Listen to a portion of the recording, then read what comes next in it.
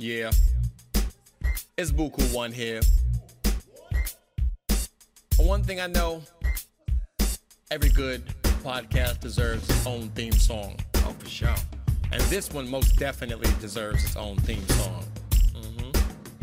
Hey, we changing the game on the name, put respect. Uncle Dad talks, yeah, live and direct. What did you expect from the two fly guys? One love Kevin Smith, one or more is Golden Eye. Mike's the level-headed, baby gave edits. Uncle Dad gets nervous all the time, but to his credit, he's clever. Spring stuff on Mike on a daily, can mangle up a name amazingly. The range of events and topics makes it hard to stop listening, so why even attempt it? From bare knuckle fighting to Grammy songwriting to Burning Man flames to firefighter video games and many, many more than I could put in a verse. Just subscribe, tune in to Uncle Dad's multiverse, and many, many more than I could put in one verse. Just subscribe, tune in to Uncle Dad's multiverse.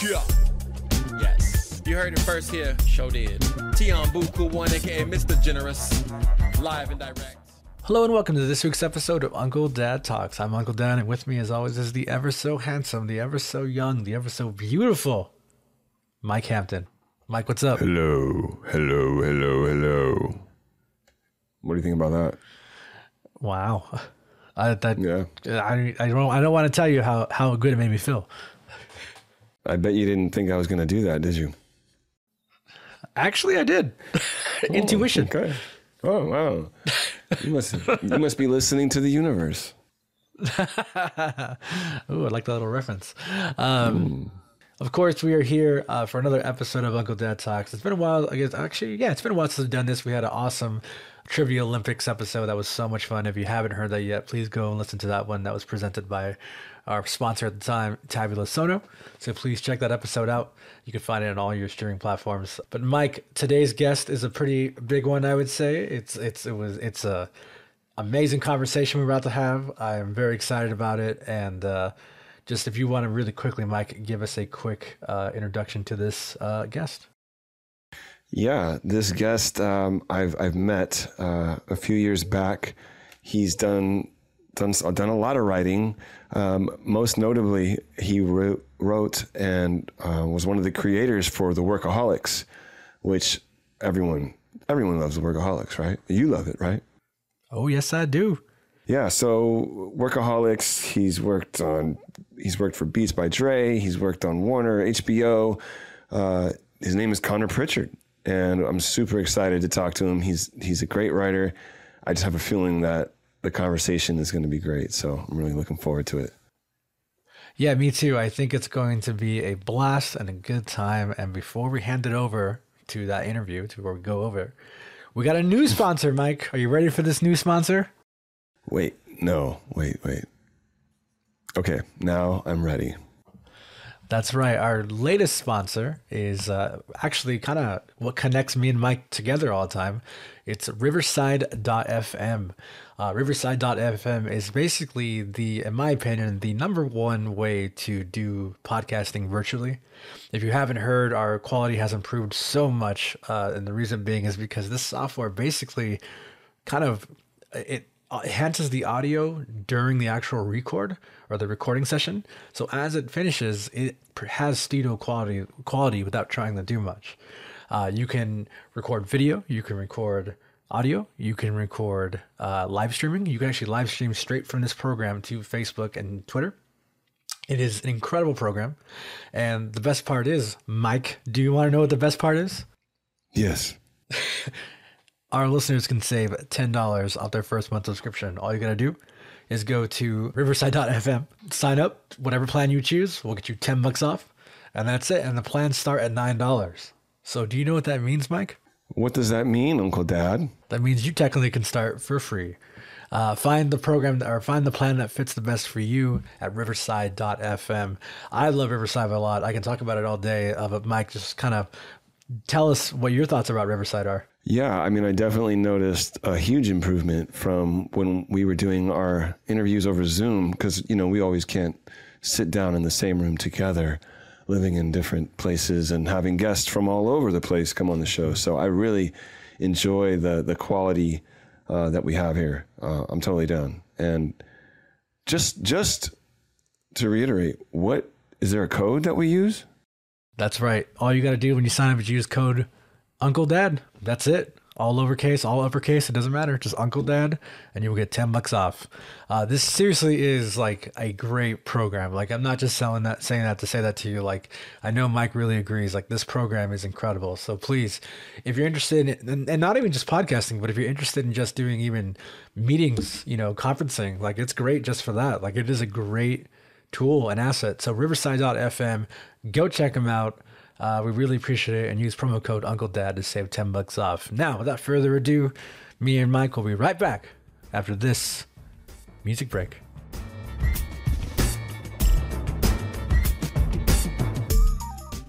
All right, everybody, we are back. Uncle Dad and Mike here. Mike, go ahead and introduce our guest again, who this lovely human is.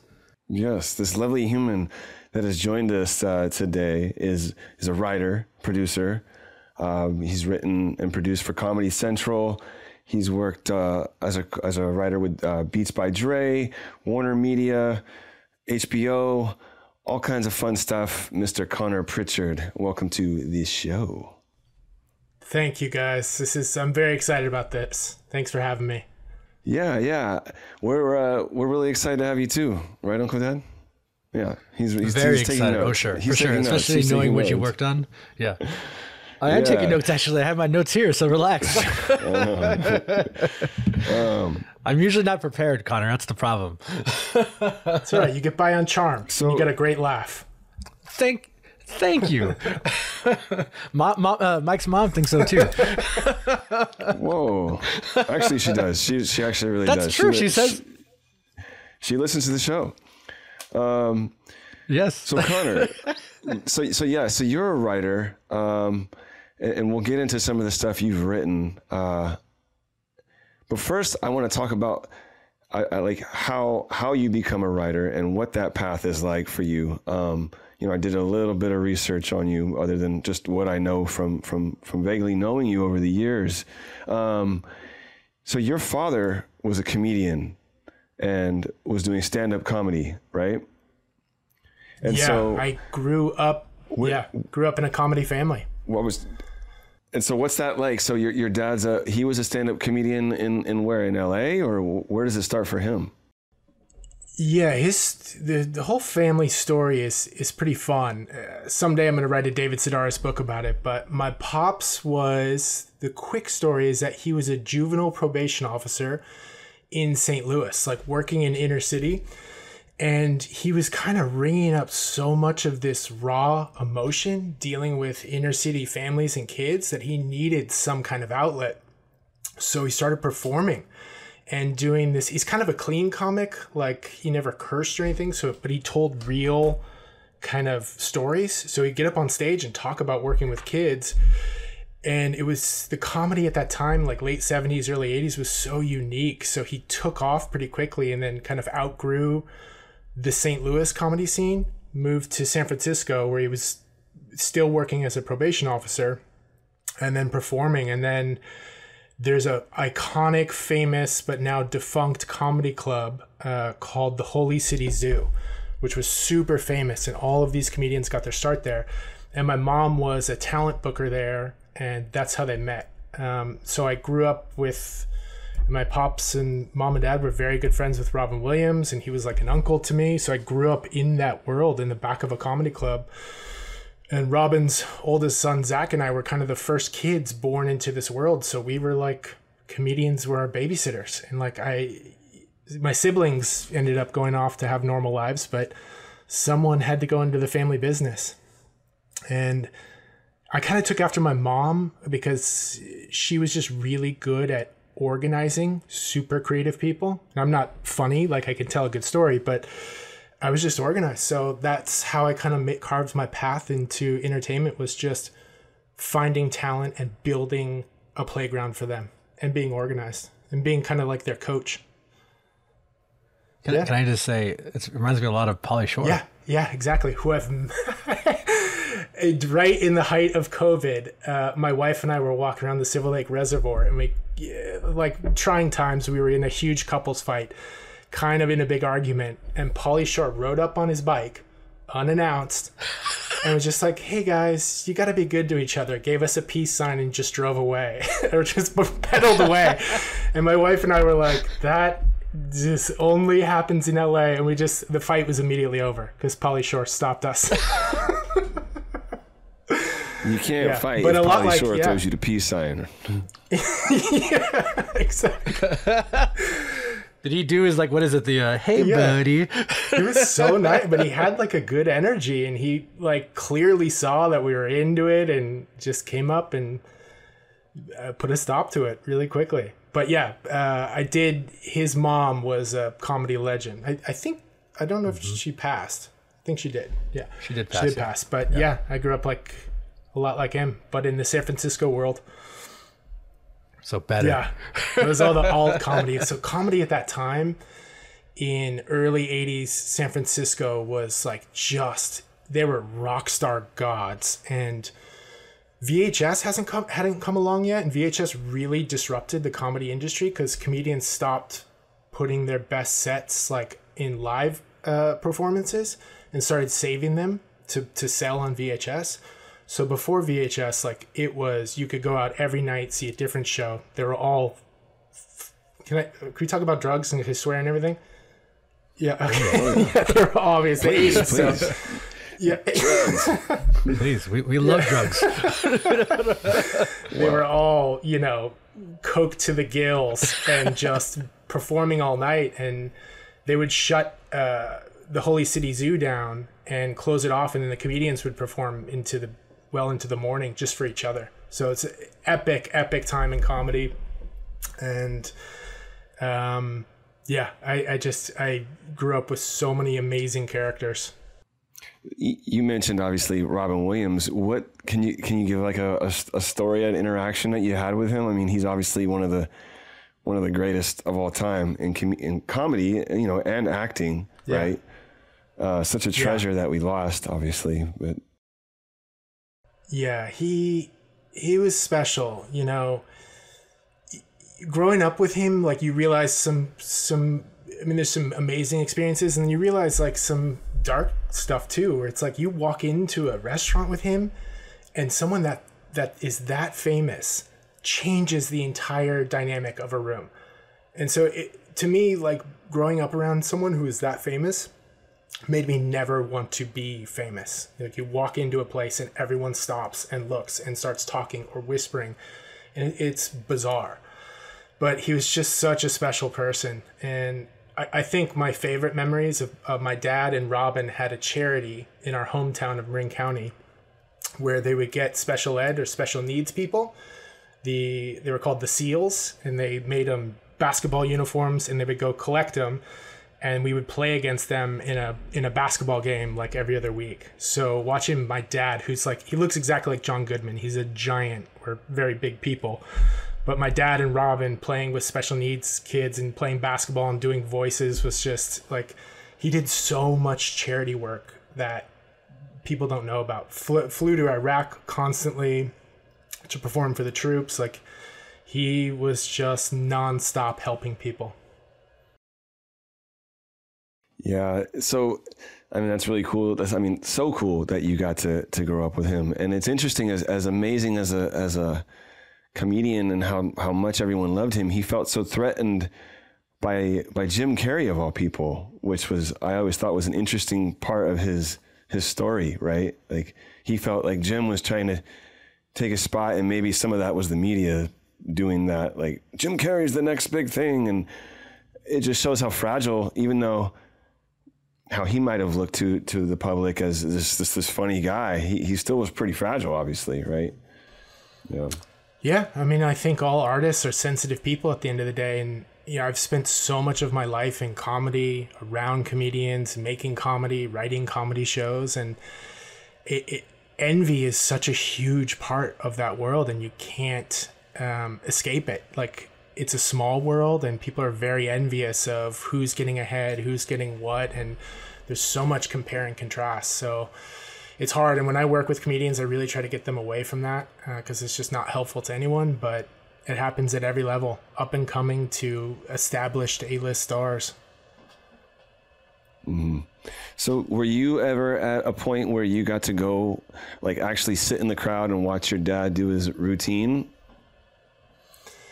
Yeah, so his story gets fascinating because in San Francisco they had this, it was the San Francisco comedy competition, which was like, if you won that, it was like a blood sport for comedians in the 80s. And they would go head to head and there was judges. So he won that, I think, in 81. And then he got signed to, I wasn't even born yet, but he got signed to NBC or ABC with David Letterman. So they gave him like a huge, at that time, big, lucrative contract. And he had just met my mom and he had just quit drinking. And so he was sober. And then he went down to LA. And LA, Hollywood in the 80s was just fucking sex, drugs, rock and roll, cocaine in the boardrooms. And he couldn't do it. So he did a few pilots. He did some stuff that we bring up every holiday and we watch on YouTube, which are like horrible, like B-movie action ones and, you know, some episodes of Taxi. But then this guy, Chris Albrecht, who used to be the CEO of HBO, is now the CEO of Starz, was his agent at the time, was like, Mike, you're like a good person and Hollywood is going to destroy you. So is there anything else that you would want to do? And he was like, yeah, I love working with kids.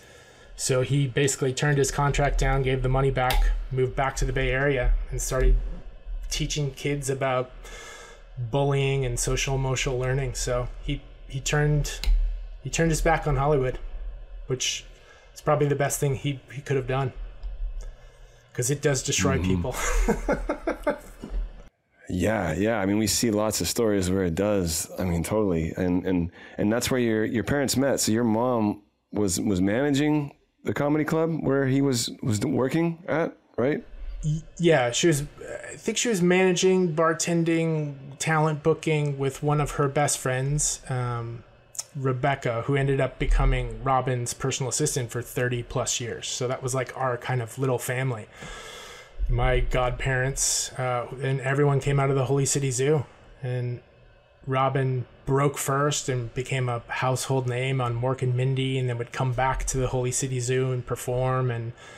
But it was like, you know, I have photos of myself with like Ellen DeGeneres, and Dana Carvey started there, and even like Kevin Spacey was doing comedy way back in the day there. Wow. And Rob Schneider was like the new kid on the block. So all of the San Francisco comedians started there.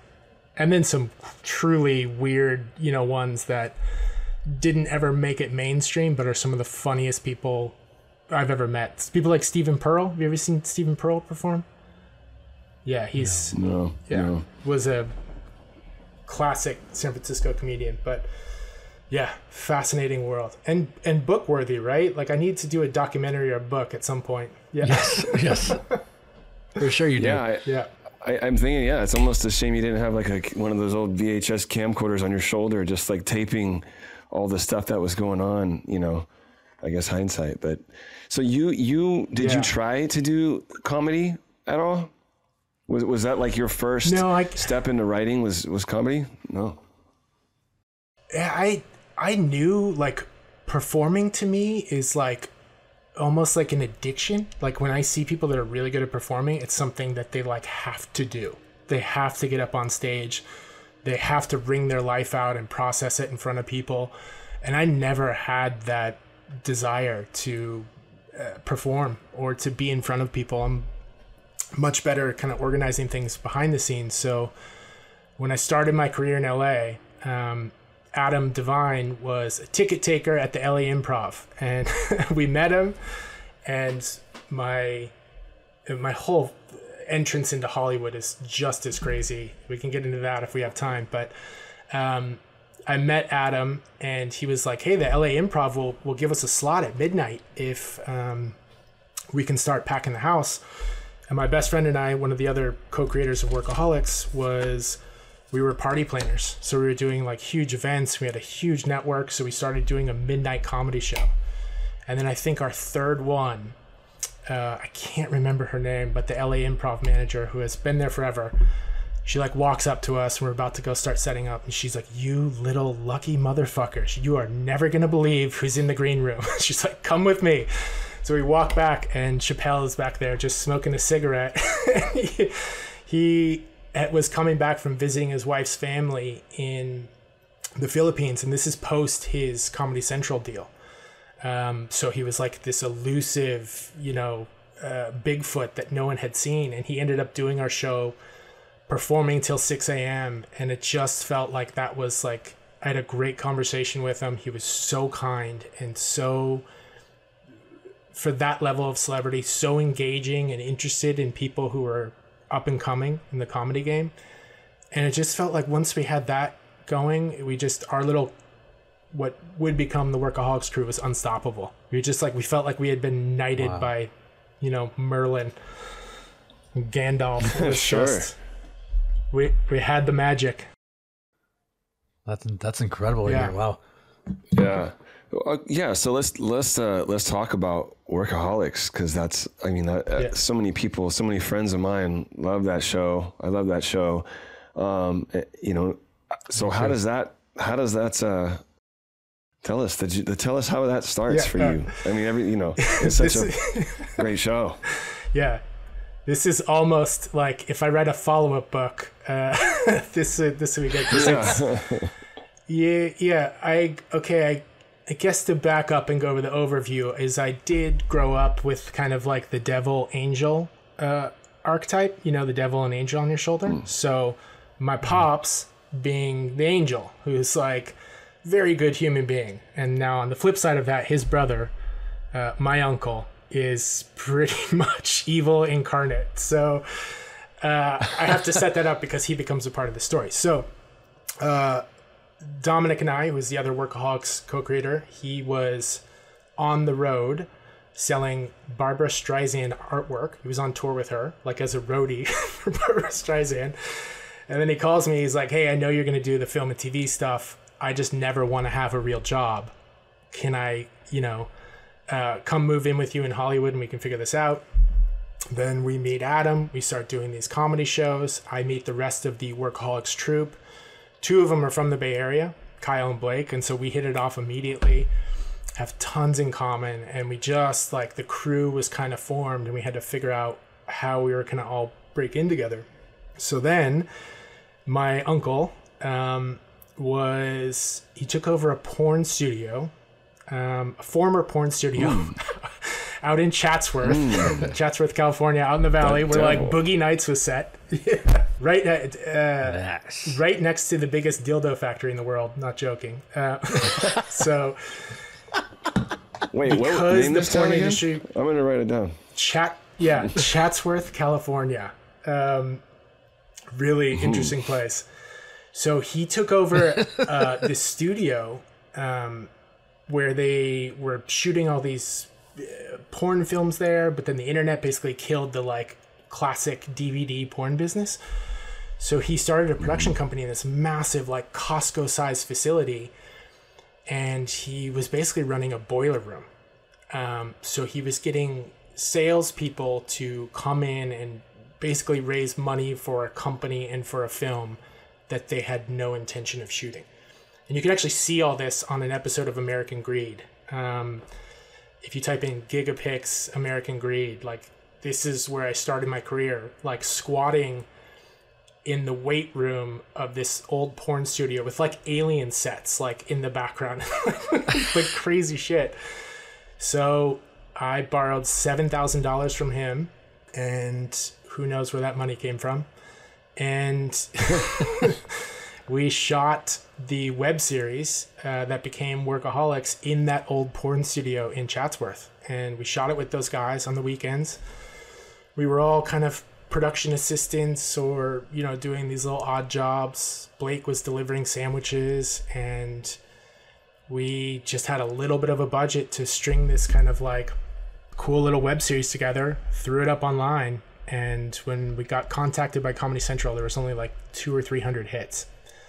So, yeah, point being is it didn't go viral, it didn't make a ton of noise, but the right person saw it and kind of brought us in and so much of selling things in Hollywood is timing. And we presented something at the right time, at the right place, with the right people. Boom. We got swept up into the machine and went from 6 guys making fun stuff on the weekends to multi-million-dollar, series with 100 people on set. It was crazy time. And to cap this, right as we were getting the series order, FBI started investigating my uncle, arrested him, threw him in jail.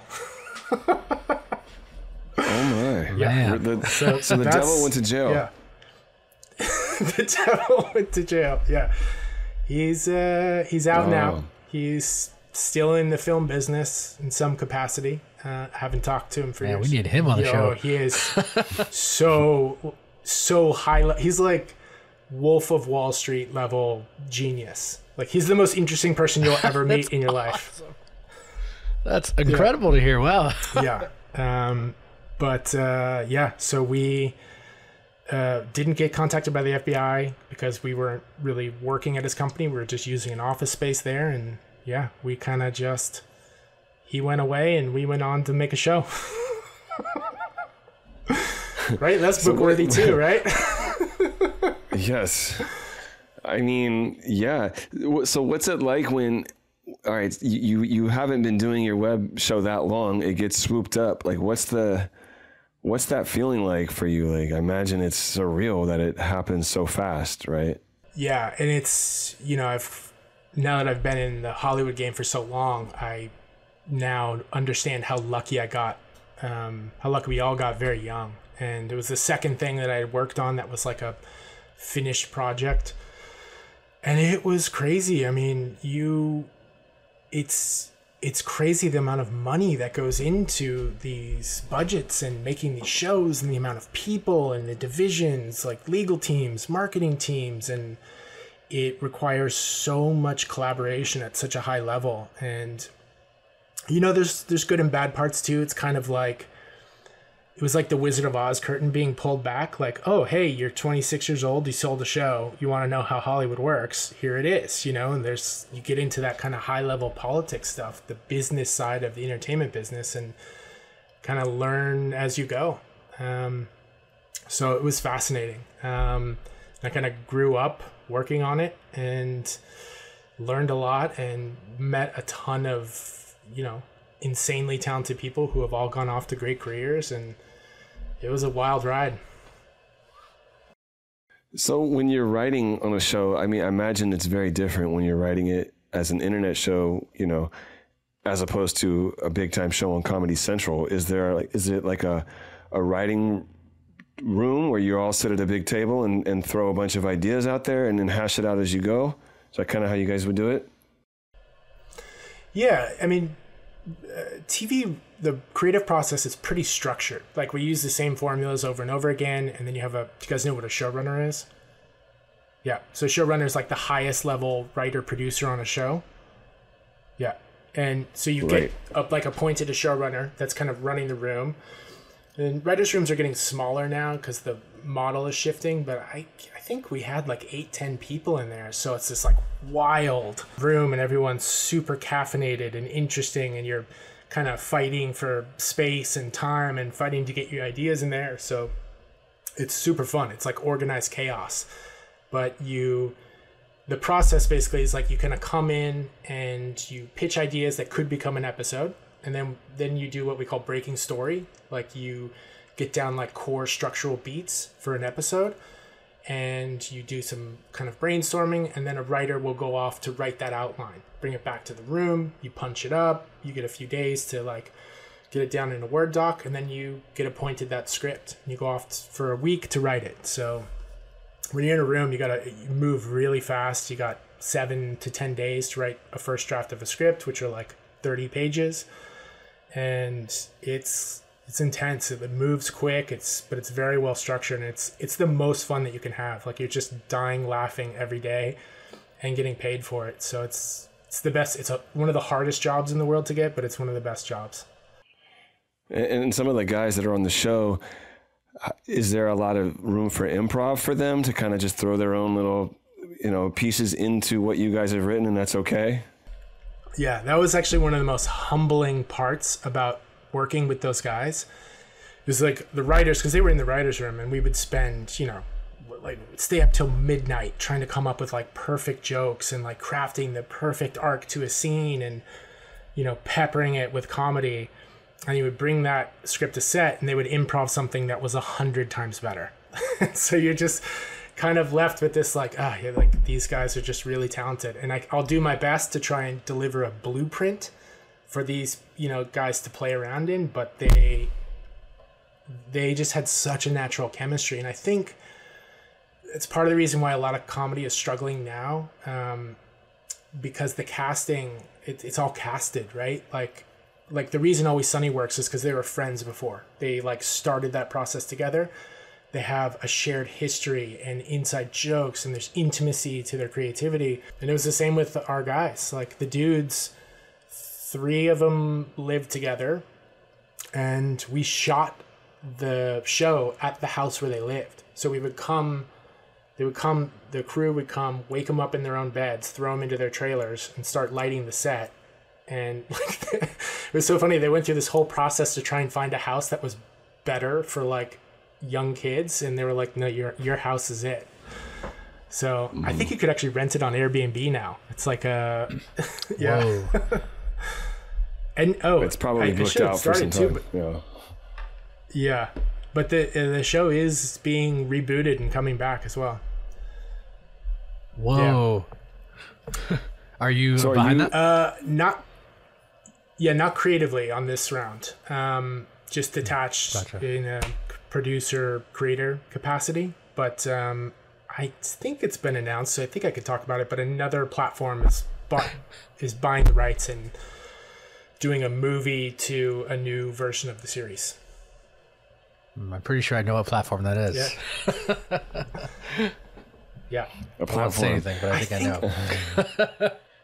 I think it's out. I think it's been announced, but yeah. Do you want to take a guess? I have not heard that, so that's like pretty mind-blowing right now.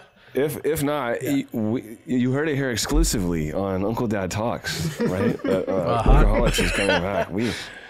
We're gonna get. There you go, exclusive right there. Website. What do you have? While we're talking about Workaholics, wait, do Uncle you Dad have Talks? A favorite? Oh, yeah. Do you have a favorite episode that you were the writer on, Connor? Well, I just have such a fond place in my heart for the first one because it was such a collaborative effort. And here's why. I mean, there's a weird, stupid reason why, but the title of our pilot was called Piss and Shit, right? So when you are a TV writer and you work on episodes, you get these like royalty checks. Have you ever seen like a entertainment royalty check? So when a show gets run through the system of, airing on different networks or platforms, you get royalty checks, and they kind of dwindle over time. But I still, to this day, like get a check that says piss and shit on it. And like, it's so fun to go to the bank. They're very low now, but it's still fun to go to the bank and just slide a piss and shit check across the cashier and be like, yep, I'll have my $18. Yeah. So, there's a lot of them. And that one too, I think we had to get, because we spoofed Die Hard, which is special to you, I know, Mike, but we had to... That's right. Yeah. We had to get, I think we had to get Bruce Willis's camp to okay some of the lines. And we were like waiting early in the process to like have Bruce Willis give us the like official thumbs up, and we got it and felt like another Chappelle moment. We're like, yeah, we are blessed. Wow. Blessed by John McClane himself. That's wonderful. Yeah. Yeah. So wow. And so you worked on Workaholics, and then what was the next step for you moving on from something so successful and fun and such a following, everyone loved it. How do you step away from something like that and go to something new? Well, I got offered to do these 2 other guys that I know, they're writers and producers, sold this aerobics show off a pitch. And then they brought me on board to kind of write the pilot and be the showrunner. So that's like the golden ticket in Hollywood, is becoming a showrunner. It's very hard to get those offers, and it's something that I've always wanted. It's what I've been building my career towards. So I got the opportunity to go be a showrunner on this smaller aerobics show that was on Pop TV. It had actually a fantastic cast. Christy Amatopoulos, who's from Silicon Valley, who plays Russ Hanneman, is one of the funniest people I've ever met in my life. And Matt Jones, who is Badger on Breaking Bad, and Jane Seymour, who is a legend. She still calls me every once in a while. It's just bizarre to get a call from her, but she's fantastic. And so we went up to Canada and we made this kind of aerobic show, and definitely had some challenges, trying to make a comedy show in Nova Scotia, in Halifax, on an island 4 time zones away. I saw that show was shot up there, and I lived up there for a short amount of time too, in Halifax. Did you really? You lived in Halifax? I did. Man, I did. You have lived everywhere. Why were you in Halifax? Well, I mean, of course it was about a girl. Yeah, ask him why. Got it. That was this girl. But interesting, like, I mean, poutine, bear claws, I enjoyed Halifax, other than it was cloudy, cold, and rainy most of the whole time I was there. But did you run into the Trailer Park Boys at all while you were up there? Everyone talks like that, like with those thick accents. And that was part of the problem. Like, we're trying to cast, supporting cast members and bartenders, and the show is supposed to take place in the United States. But there's, like, by the end of that show, I had a list of like 80 words that I couldn't put into scripts because it would be an immediate tell that they're from Canada. So no sorries, no abouts. Like, you had to be very careful with what you put into your words. So it was really fun. The crew was fantastic, and I loved Halifax. But it's good for a horror movie or a Stephen King story, not if you're making like a glossy comedy, because there's just honestly not that much talent up there to cast to help you build your world. When you make a comedy show, every layer needs to be funny. Every person in it needs to be funny. And when you can't cast your friends that are kind of known comedians, it's an uphill battle. So I've been through the Canadian gauntlet. What year were you there? What year were you in Halifax doing that? 2017-18. Were you there? Okay, so that was a lot later. Yeah. No. That would have been funny though if we were both there. I was there a few years before. Yeah. Yeah. I loved it though.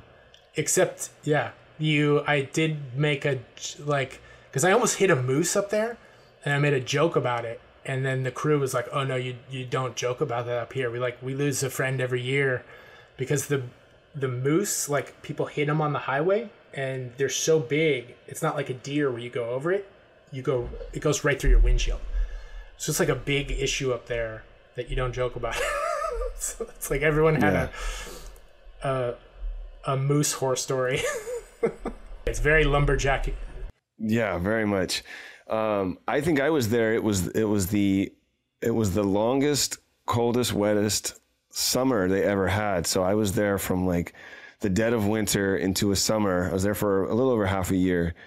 And the interesting thing was, when it actually did get sunny and warm, since it's so cold and rainy most of the time, when the sun comes out, it's like everyone is on ecstasy everywhere you go, and everyone is so happy and nice. And it's like, I don't know, that was like one of the happiest places on earth when it was like that.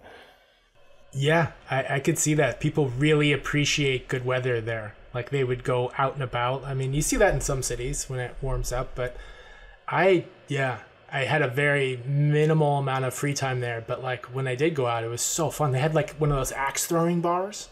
Have you been to one of those? Mm-hmm. They're so fun. Yeah, they had great stuff to do up there.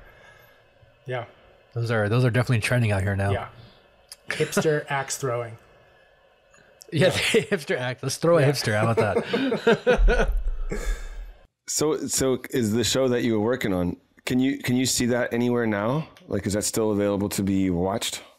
I would watch that. Yeah, it's fun. I mean, we did our best given the constraints, but the two lead guys are very funny together, and like I view that show as like my Freaks and Geeks, where like I had so many talented people, and unfortunately we had a one and done kind of run, but there's so many people that I'm going back to try and kind of create new shows or projects with, and I almost feel indebted to them to go like, hey, let me get some other stuff going for you, because we missed the mark a little bit and I learned a lot, became a showrunner, but now I have access to all these kind of great people.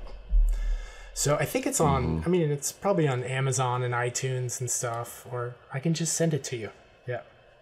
What's the name? I don't think I caught the name. I'm sorry. It was Let's Get Physical, which since we made it, Apple TV has made a show about the woman who started aerobics, which is a fascinating story. Like, the quick version of that, because we tried to work it into our show a little bit, but probably not well. But aerobics was started by an Air Force colonel who was like trying to put calisthenics into the military, and the soldiers thought it was too sissy.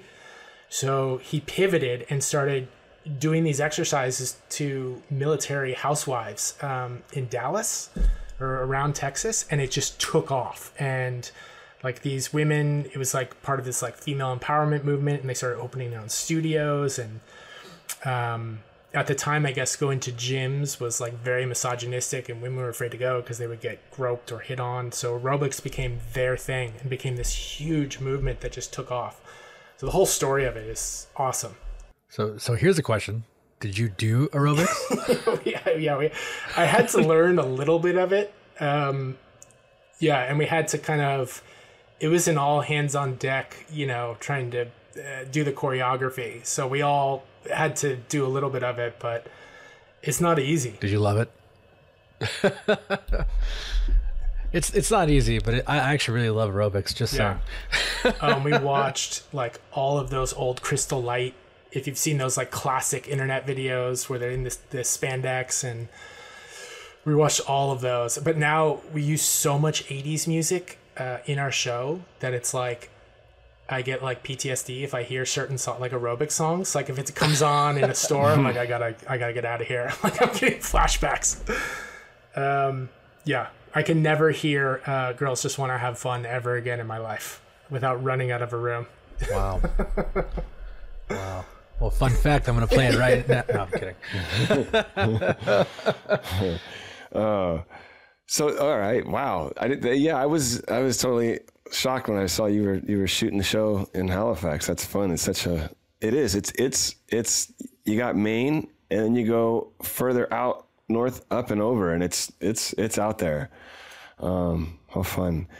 All right. So you worked on that, and then like, what's your next step from there? Well, next step, like the stories that like inspired me to, there was some comedies early, but like I was always about the action adventure stuff and the bigger franchise stuff. So now I'm really taking my time to figure out how to break into the action world with some bigger ideas. And I'm currently writing a movie for Bruce Thunder Willis? Road, which I wish. Bruce Willis. I feel like I was waiting for that to come I feel up. like he's Connor, if that happens, please like call me and let me just like stand on the side and like be the coffee guy or anything. Please don't lose my number. Deal. I mean, he's pumping out a lot of action movies these days. But he's pumping out something. Some of them.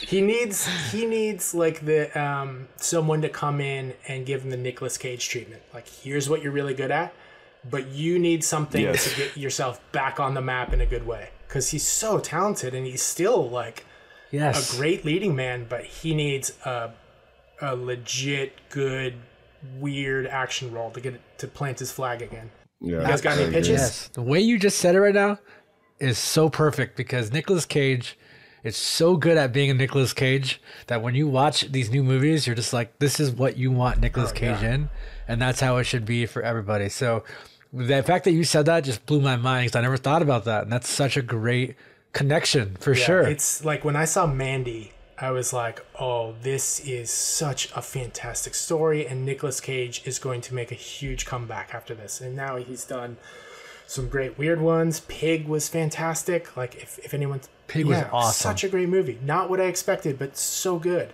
Yeah. So, So you should make an action movie with him. Con Air 2. Con Air 2, but we'll call it Connor. Con Air 2, yeah. That's what we're making these days. We're rebooting everything. Yeah. I always thought it was a huge miss that Hollywood somehow never got Bruce and Nicolas Cage in a movie together. Like that should have happened at some point, I felt. Right? Yeah. Yes. I'm surprised because one is so understated and the straight man, and one is just so over the top, and that dynamic would be so fun. Like, you do need a face-off kind of setup where they're just playing off of each other. So if you have pitches, I can get them to the right people. Oh, there we go. We'll do. You should do the Rock 2. Rock Uncle Harder. Uncle Dad Talks presents. Yeah. Oh, you know what? That would blow Mike's mind. It's blowing right now. So let me ask you that when you since you're a writer and you've written so many things. I mean, I remember I don't know, it was in 2013 or somewhere around there, you were writing these books where you had people going on these kind of scavenger hunts, and you had there was like this party that you invited me to at some mansion where people were coming to get their treasure pieces, right? Like, what will you remind me of what that exactly that was? Because I remember it being so fascinating, but also I was at a party, so I wasn't fully paying attention. No, it was a fun party. Yeah, typical Mike. The quick backstory is my sister, who's like my muse. She's a hairdresser in San Francisco at Edo Salon. If anyone needs a mullet, she's fantastic.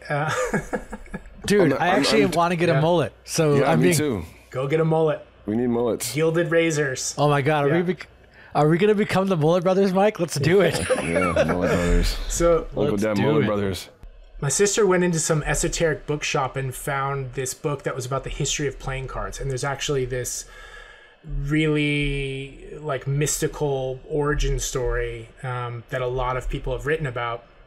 And there's just like this whole divination process behind the cards and why they have 4 suits and the numbers, and it's all linked to astrology. So I kind of took that, and Indiana Jones was always my biggest. That was my, I do have like Lord of the Rings tattoos, but Indiana Jones was, I think, the first thing that just blew my mind. Seeing that third one when I was a kid. So I'm always trying to chase that high of like recreating it or finding things that are like Indiana Jones. So I buckled down and kind of wrote a self-published book. And I think when you're in Hollywood, you kind of, for your own sanity, you got to do one for the machine. Like, that's what I call Hollywood, like the content machine. And then you got to do one for yourself, where there's no notes, there's no bureaucracy, you're not trying to sell it, you're just putting something cool out into the world. So I wrote this book that I need to go back and rewrite, and then had this really cool artist, I can't remember his name, I think it's Scintillant Studios, he was like a bronze worker in San Francisco. I had him make these like bronze playing cards, and then I went and hid them all over the Bay Area and just said, hey, if you've read the book, there's clues in here, go find them. And it like blew up. It got a bunch of press in the local Bay Area. And then everyone that won got invited to this kind of old historic mansion, and we had a party, and I think I gave away like $5,000 that night. I think for whoever's card got pulled out of the deck. So it was just a fun thing to do for, cool people in the Bay Area, but I got the treasure hunt itch again. I'm gonna do another one soon. Please invite both of us this time. Yeah, but Mike, I remember you coming. Yeah. We went out afterwards and stayed out with the other artist buddy, Brandon. That's right. Yeah, we did. Yeah. Good time.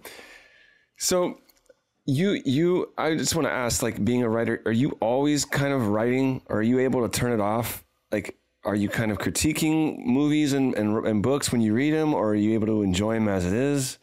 Like, what's that like for you as such a writer? Yeah. Yeah, that's a good question. Comedy is harder. Like if you've seen, what's the Woody Allen movie, Midnight in Paris? Do you remember that quote when Hemingway is talking about reading other writers' books? He's like, if it's good, I'm going to hate it. And if it's bad, I'm going to hate it. And that's kind of how I view comedy. Like I watch Rick and Morty and I love it, but it's like, I could never write like this. I could never write something that's a masterpiece. So you are a little resentful or envious, like what I was talking about earlier. But comedy is harder for me to watch and not have my structure critiquing brain on there or thinking about how I would have crafted that joke or that scene. But I don't really watch a lot of comedy. I watch more of the action drama. I'm really into foreign crime thrillers right now, which I just think that they're making some great ones. Yeah, like Gomorrah. Have you ever seen Gomorrah? It's like one of the most underrated shows. I know of it, yeah. So, yeah, Gomorrah. but that's where I'm really... Gomorrah on HBO Max. Italian crime drama. 5 seasons, just ended. So good. Now, Can I ask you, are you into horror? Yeah, that's probably my least active genre of what I watch. And but what's crazy is, so in Hollywood, the only things that are consistently making money at the box office are horror movies and then the big Marvel tentpole stuff. So I probably at some point, if I want to keep start making movies, probably should think about horror. You should do a horror action movie with not John McClane, with Bruce Willis and Nicolas Cage. Well, with a guest appearance of Christopher Walken. I guess how I big's can your talk budget? about this. Yeah. And then have The Rock just do the intro. The movie that I'm working on now, it's been an insane process, but there's a really good friend of mine who's a dock worker in Oakland, and he also is one of these guys that like gives me, when you're a writer, you get pitches from all over the place. Some of them are really good. Like the joke in my family is my brother's a doctor, and he gets the rashes and I get the bad pitches. So like people pull him aside at a party and like, hey, can you check this weird rash out? But I get I get pulled aside. I get pulled aside to get like, hey, I got a really good movie pitch or reality show pitch. But my buddy, who's a dock worker, did give me a good one. And basically the gist of it is that there's a tech billionaire and he just sold his company, took it public. He's renting out a whole ski mountain, think like Tahoe. He hires a drug dealer from Reno to kind of buy a bunch of cocaine. They're flying it in. They hit a blizzard. Falls into a hibernating grizzly bear. Grizzly bear wakes up and eats the drugs and the drug dealer, and then the grizzly bear is addicted to cocaine. So we wrote this, and we called it the Grizz. And we wrote this years ago, and like had it out and about, and then it happened in real life, and there's a competing project right now. So there's actually another cocaine bear movie being made before ours, which like we thought it was the most original idea we've ever had. But now, I have to interject really quick. I was at a store today, very briefly, like a gift store, and there was a coaster, and I thought it was funny, and it was a bear with snow all over its face, and it said, "I fucking love cocaine." And now we're talking about bears and cocaine. What the? Yeah. The universe is always listening. I say that all the time. Yeah, you're right, brother. That's a weird coincidence. Yeah. It is. You never had mixed cocaine and bears ever before, but now that it's all over the place. It could be from this movie that's going to come out, and hopefully ours still has a heartbeat because they're very different. The other true life version was a guy in Kentucky, I think back in the 80s, was putting cocaine into a bear to smuggle it across state lines.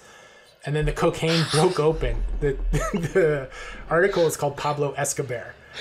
And and so these two other writers got the rights to that story and wrote another one. And they were just further along than us in the development process. But hopefully there's a universe where we can have 2 cocaine bear projects and put them head to head. Oh my goodness. Count me in for that for sure. I always thought it would be fun. I was a big Yogi Bear fan. I always thought it'd be fun to have like a Yogi Bear cocaine episode, on Adult Swim, of course. Yeah. Well, I feel like you could probably retrofit that. Like you could do like you get some of the clips and do the voiceover and do your own version. But yeah, that would be a fun remix to do.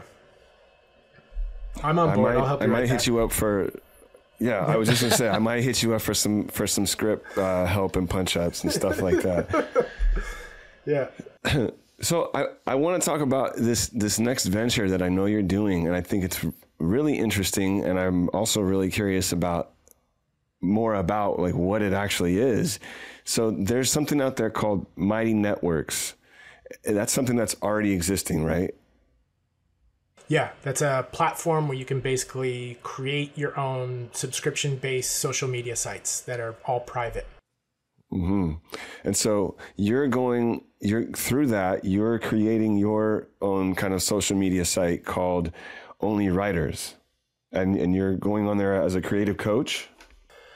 Yeah, there's a lot of things that have led to this. And one of the big things that has brought me to this venture is just kind of 10 years of like emotional pain of like trying to get things made in Hollywood and having people in my life know that I'm a writer and not understanding the business fully. And like the stars and planets have to align for you to get a movie or a show made, like perfect timing and everything. So the last 10 years, I got very lucky with Workaholics, and I tried to get lucky again and didn't have a lot to show for it, and didn't put release a lot of my own stuff like you do every day, Michael. You're putting out comic books and artwork every day. So for me, I got into Hollywood with this more scrappy DIY, shoot your own stuff approach, and I want to get back to that. And how I do that, I think, is by building a collective of writers and getting a bunch of people in there and teaching them this kind of strategy of like you do one for the big content machine that you try to sell, and then you do one to kind of promote yourself. And so it's going to be group coaching. I'll offer like individual coaching. There's tons of my courses on there. Can I say something super graphic? Okay. Yes, please. Yes, please. So, okay, yeah. So the course that I'm offering on there is called The Worm Ball, right? And that uncle that I was talking about earlier, who is insane, but also genius, when I sold my first show, he took me out to kind of a celebratory dinner. And he's kind of a dangerous guy, but he'd had a few margaritas, and he's like, what the fuck? He's like, you think you're hot shit, huh? He's like, you don't know what's coming. Because he had been a Hollywood veteran for years. And he's like, do you want to know what fucking Hollywood is? It's a worm ball. And I was like, what is that? He's basically like, when there's bad weather or bad soil, all the worms burrow into this giant mutating ball, and they're all trying to fight their way to the center where it's safest. He's like, that's what fucking Hollywood is. But here's the crazy part. Worms are hermaphrodites, so they have pussies and dicks. So everyone on their fight to the center is just fucking each other over. Then when you get further in, he's like, there's no more access to food because there's no more soil. So you have to survive by eating other people's shit on your fight to the center. He's like, so basically at the end of the day, Hollywood is just one big incestual shit-eating fuckfest. Are you ready for that? And I was like, blew my mind, right? Blew my mind. Blew my mind. And then I go through. I think he had a lot of. Then I go through 10 years. He had a lot of time to think about. He had a lot of time to think about that in prison, I think. To put that together, just like that. Yeah, this is actually pre-prison, which is even scarier that he still had time to think about it. But then I went through 10 years of being a working writer in Hollywood and, building these packages and trying to sell stuff and dealing with egos and fear and the clusterfuck of it all. And like, I kind of came to this revelation. I was like, revelation. I was like, that is 100% accurate. And anyone that has had a career in Hollywood will attest to that. So I've built this very not safe for work masterclass that kind of lays that all out. It lays out the power structure of Hollywood, gets you to pop all those like delusional dream bubbles. It breaks down like how much money you'll actually make. So if kids that are coming behind me and entering this worm ball, I want to give them the best tools available. And there's such a lack of mentorship in Hollywood that's kind of what I want to be. I want to be like the tough love big brother to a lot of these really talented kids that are coming up, and to go, look, if you're going to do this and if you're committed like I was in my early 20s, here's what you have to know. And here's like wisdom from the trenches. That's really what the community is going to be. And as we grow in size, like I'm going to start figuring out a way to start releasing our own content. And that's awesome. Yeah, and helping kids put more stuff out into the world so they can get swooped up by the worm ball. I'm taken for a ride. Wow. I think I'm going to, I want to illustrate the worm ball for you. So, I have a vision of what that looks like. Yeah, I will take you up on that 100%. You are a masterful artist, and yeah, we could do a comic book, a self-help comic book for. Oh, like I like that idea. I like that idea. It's like an R-rated war of art. Yeah. Can I ask real fast? So go ahead, buddy. I just say that's the second time today I've never heard of the war of art, and I've heard it twice in the same day now. That book, The War of Art. When I just wrote about you on Instagram, and I kind of described you. I mean, you might not even need to read it because you're living it. Like, you're the person that's living it more than anyone that I know. I mean, you are just putting art out into the world. But it's written by this fantastic author, Stephen Pressfield, who's written a bunch of books, used to be a screenwriter, kind of like a struggling, failed screenwriter, started writing books, and then he wrote this creative manifesto called The War of Art. It's only about 125 pages. But for anyone that is getting into writing or creating, that is the best first book to read. Okay, I'm going to read it. So, hey, what I wanted to also, there's something that so you made this really elaborate post on Facebook or Instagram, one of those, about only writers, and that you're actually leaving Instagram, Facebook, all these, the mainstream social medias sites. And I thought one of the things that you said was really interesting, how, it's a way for us all to kind of watch what we're doing and promote ourselves. But it's also interesting that they're using everything that we post to figure out how to market towards us across everything we do on the internet. And it's really sick. I really struggle with some of the big tech stuff, and being from San Francisco, born and raised, and seeing how that's changed the culture of the city where I was born and the amount of money. And I just really question whether or not we need all of it. And then I have this, I am an avid reader. So I've read a lot of these books, like Irresistible by Adam Alter, Digital Minimalism. Obviously, a lot of people have seen Social Dilemma, that documentary. Homo Deus by Yuval Noah Harari. I have this whole Escape the Matrix pack of books that have kind of led me to the decision that I can no longer ethically support some of these big platforms. Totally understand why some people need it to sell their artwork, to promote themselves, to make content, to become an influencer, all for it. But for me, I do think social media is very powerful, but the platforms that we're using aren't community, right? It's not a real community. You're broadcasting to people and allowing a little bit of interaction in the comment box.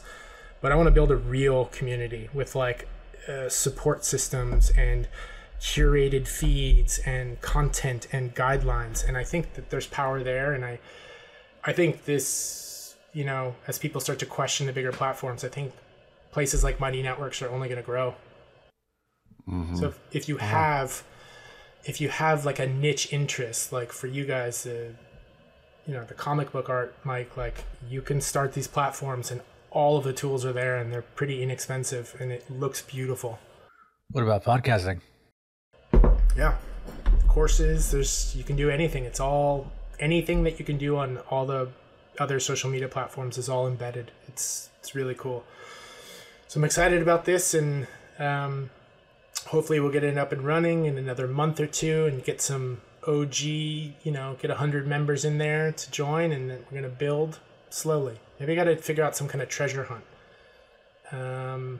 Give away a script or something. I don't know. You guys got any ideas? Need to figure out a way to launch it. You can sponsor the show. There you go. Oh. Deal. Yeah. We can talk about it all the time on the show. We can make a special hat for you. That's the Only Writers logo, and then behind the pocket, behind the patch, could have like a special card that has a clue to do something somewhere. I don't know. I feel like there's something there. Yeah. There's something there. Yeah.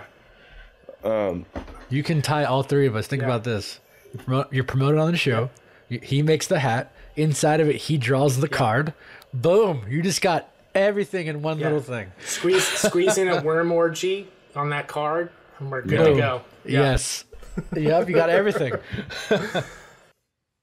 You're also doing this thing that I've never seen done before, and the way you do it, it's so great because it's your writing style, and you're also honoring these people that you care about and that you follow and that you're friends with, and they've made an impact on your life.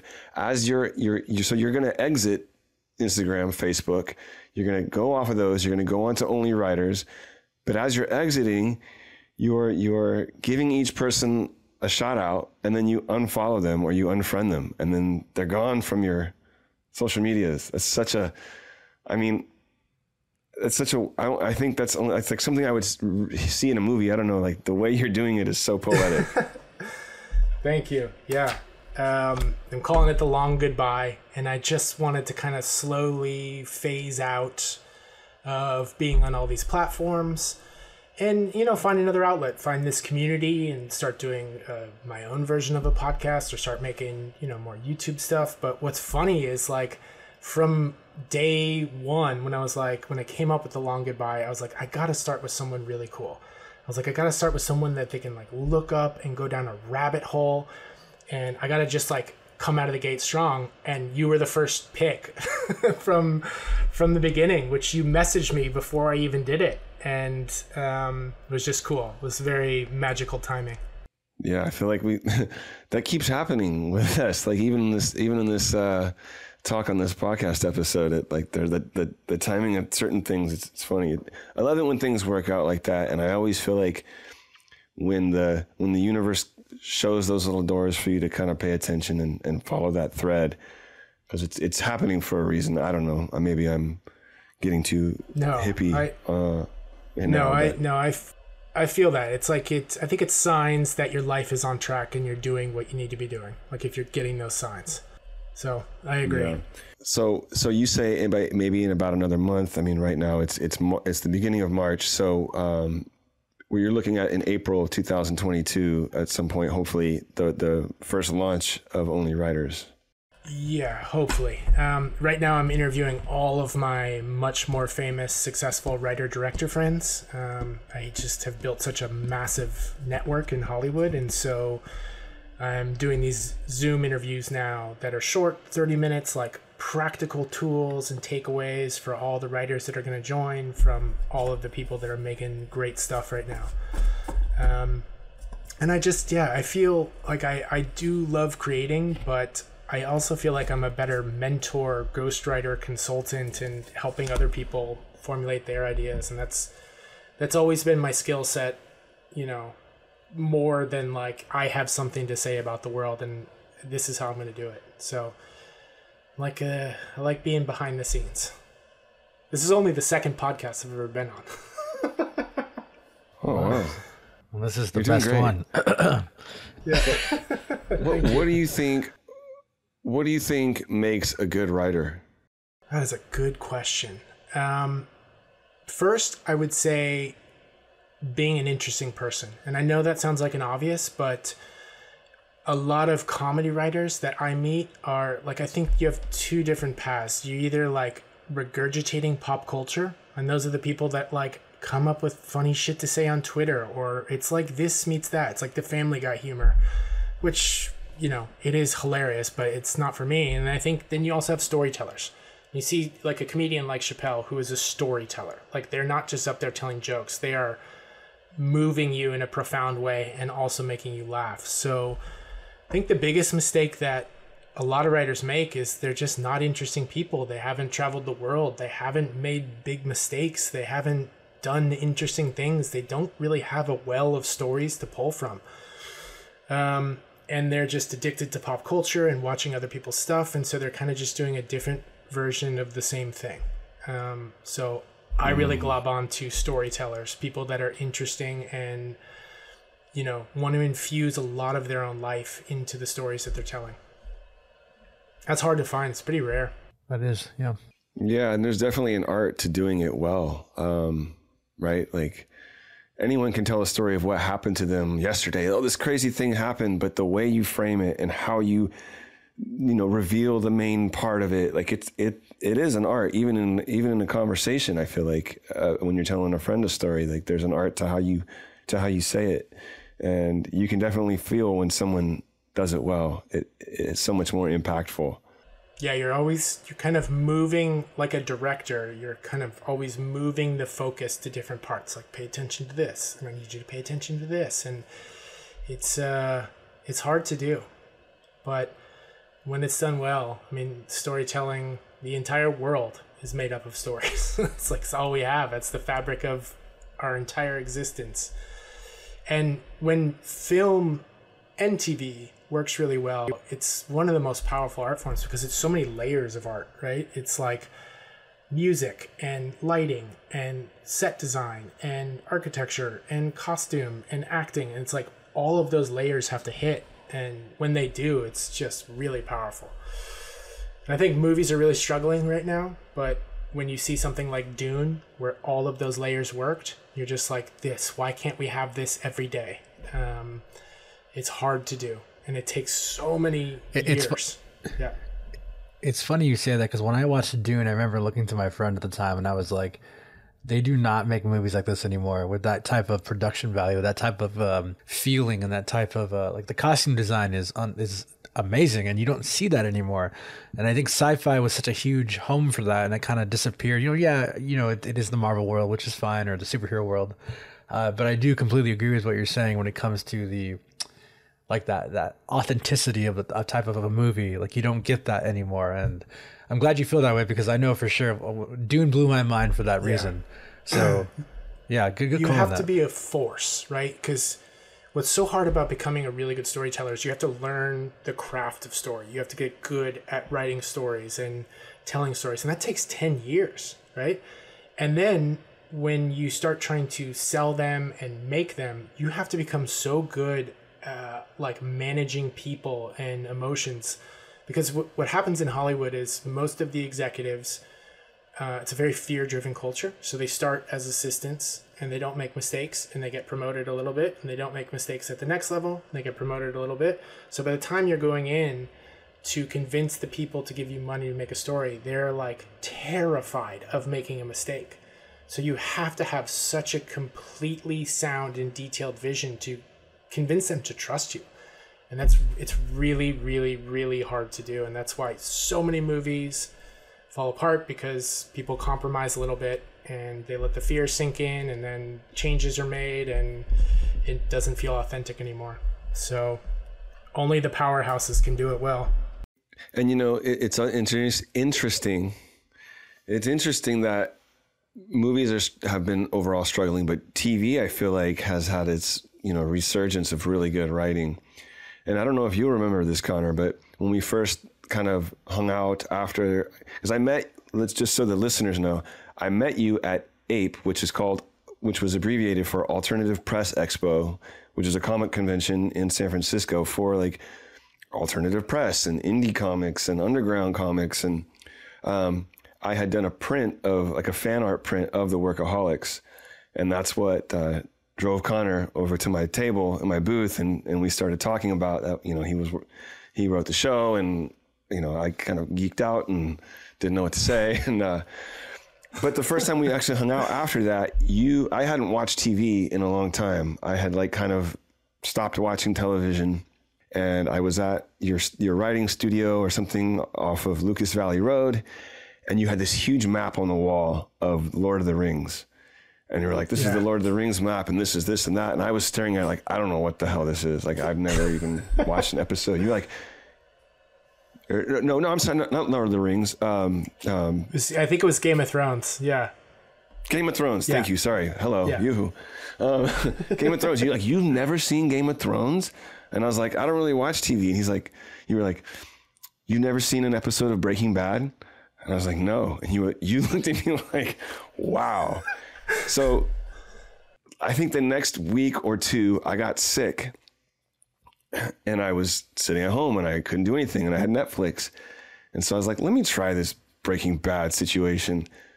That show was that show blew my mind. I think one of the best well-written shows I've ever seen, still to this day. I mean, I love Better Call Saul. Like, anyways, you had a profound impact on me getting into watching TV again, but watching it for the writing aspect, which changes the way you watch things. You know, when you watch it for the good writing, as opposed to the flashiness and just the actor or actress who's in it, right? Did you not grow up with television? Like, we weren't allowed to? No, watch television? I did, but I think there was just a point where I think Burning Man had a lot to do with it, and I just stopped watching TV. I was just into more of my art and traveling and being an artist on the road, and I don't have time for television, but there's some really good stuff out there. And anyways, you kind of like looking at me like I was an alien and had something on my face, kind of, maybe I should give television a chance. So thank you. That's great. Do you want to go back to that moment though, and take all your years back of binge watching and wasted time? Or are you happy with being a casual TV fan?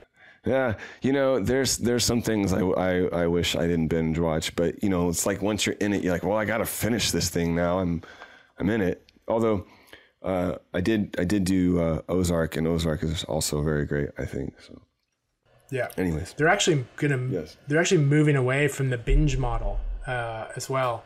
Mm-hmm. Yeah, I saw that, because they're basically, the word of mouth campaign is not as strong. So I think what they're really trying to perfect, and you see Apple doing this, is releasing episodes in kind of clusters, right? And it allows people to do a little mini binge, talk about it with their friends, post about it, share about it, and it kind of helps spread the word of mouth marketing. Because with Netflix shows, people will just binge it in a weekend, not talk about it, and jump to the next binge. So I think even the concept of binging is going to change with new shows. I need to ask, when you're talking about television and great written television, what's your thoughts about The Wire? I think it's number one for me. Good. That's all I wanted to hear. That's all I needed. Yeah, I think I've watched... Because I always get so mad when anybody says, oh, it's not that great. It's like, oh, you're out of your mind.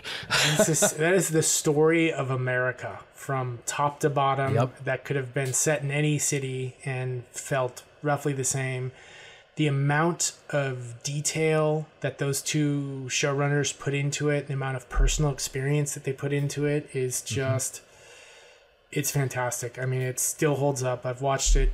I watch it through every few years, and it's fantastic. And just think about, what I love is, like, when you make something that good, it becomes a springboard for all of those people. Like, when you go back and watch The Wire and you see all of those actors have gone into huge careers, like, I think that's the best gift that you can give as a storyteller, is by creating jobs and like careers for other people. That's kind of why I still wake up in the morning, because I've had some feeling of that with my shows, but I want to do it over and over again, of like creating platforms for people to jump off to. That's awesome. That's so incredible. Well, we hope that only writers can help, be that kind of springboard, and kudos to you for taking that route. I mean, it takes I mean, anytime you're starting something new, I mean, it takes guts, and I commend you for what you're doing with that, Connor, especially with the things that you've done and that you've created and worked on in entertainment to help other people. I think is a very fulfilling way to go about your life. So I wish you, Thank you so much success. And so how do people find out about this? Do they just go to onlywriters.com, or is there like another way to get to it once it's up and running?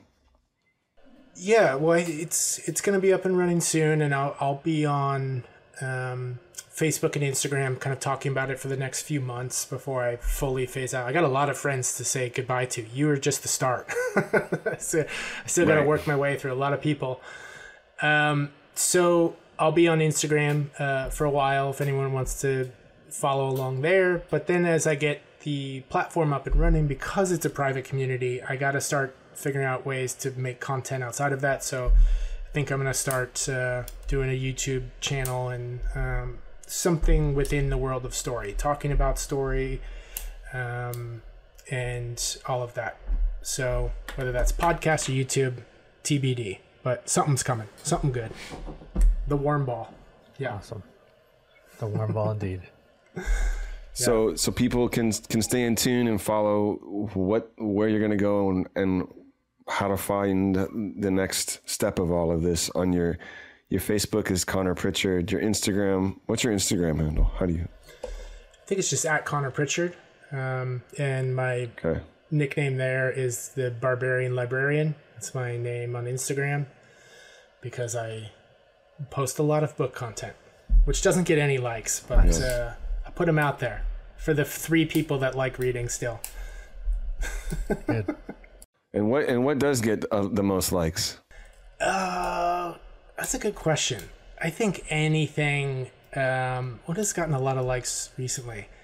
I started spamming, like when I get spam messages, I started trolling them back and getting into conversations. So I've posted some of those.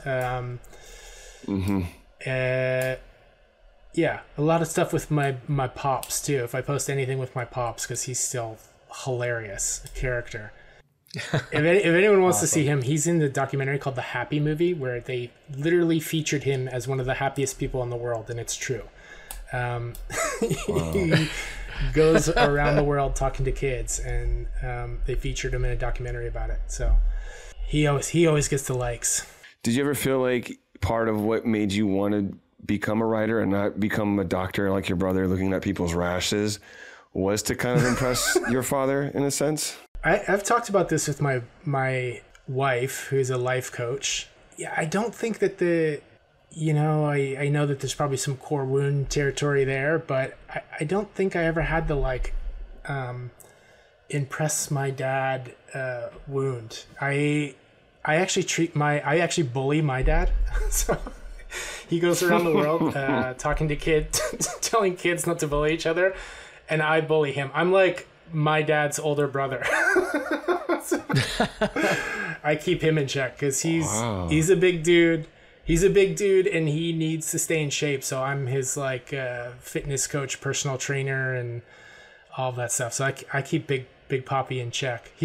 Quick story. I know we're gonna go in a second, but my brother and I, this will go in the family book. My dad had a heart attack because he was very overweight, and we kept giving him personal trainers, right? And he would break these guys. So he would start to counsel them, start to coach them, find out what was wrong with them, and then eventually they would stop working out and they would start going to lunch. So he did this to 3 badass motherfuckers, and we're like, okay, the only people that can get our dad back in shape is my brother and I. So we moved home for a little while, started walking him to the gym. He lost 100 pounds and got very, somewhat healthy again. And then he started saying he was going to the gym on his own. And we believed him. And then my mom caught him. He was driving away, going up the street, parking in a parking lot, turning the heat on full blast in the middle of summer until he was sweating in the car, and then coming back and saying that he worked out. Oh my God. So we caught him. Your got him dad. back in the gym. Yeah. I say it's genius. Kind of genius. I mean, next time you have going a back to family. your, Go ahead.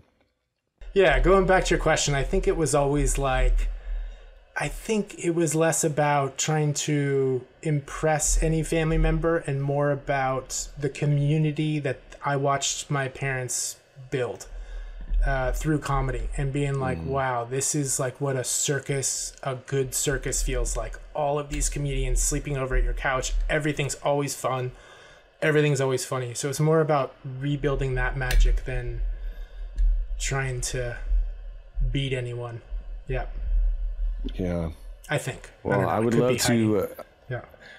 I mean, it sounds great. I would love to come to one of your family holiday gatherings and watch one of your dad's horrible B movies, and maybe get a mullet cut and get my rash checked out all in one day. That sounds like a party for sure. Way to end. That is awesome, man. Totally, what a good recap. Yeah. Mullets, rashes, and comedy. That's the title of the episode. There you go. Yeah, there you go. I think it is.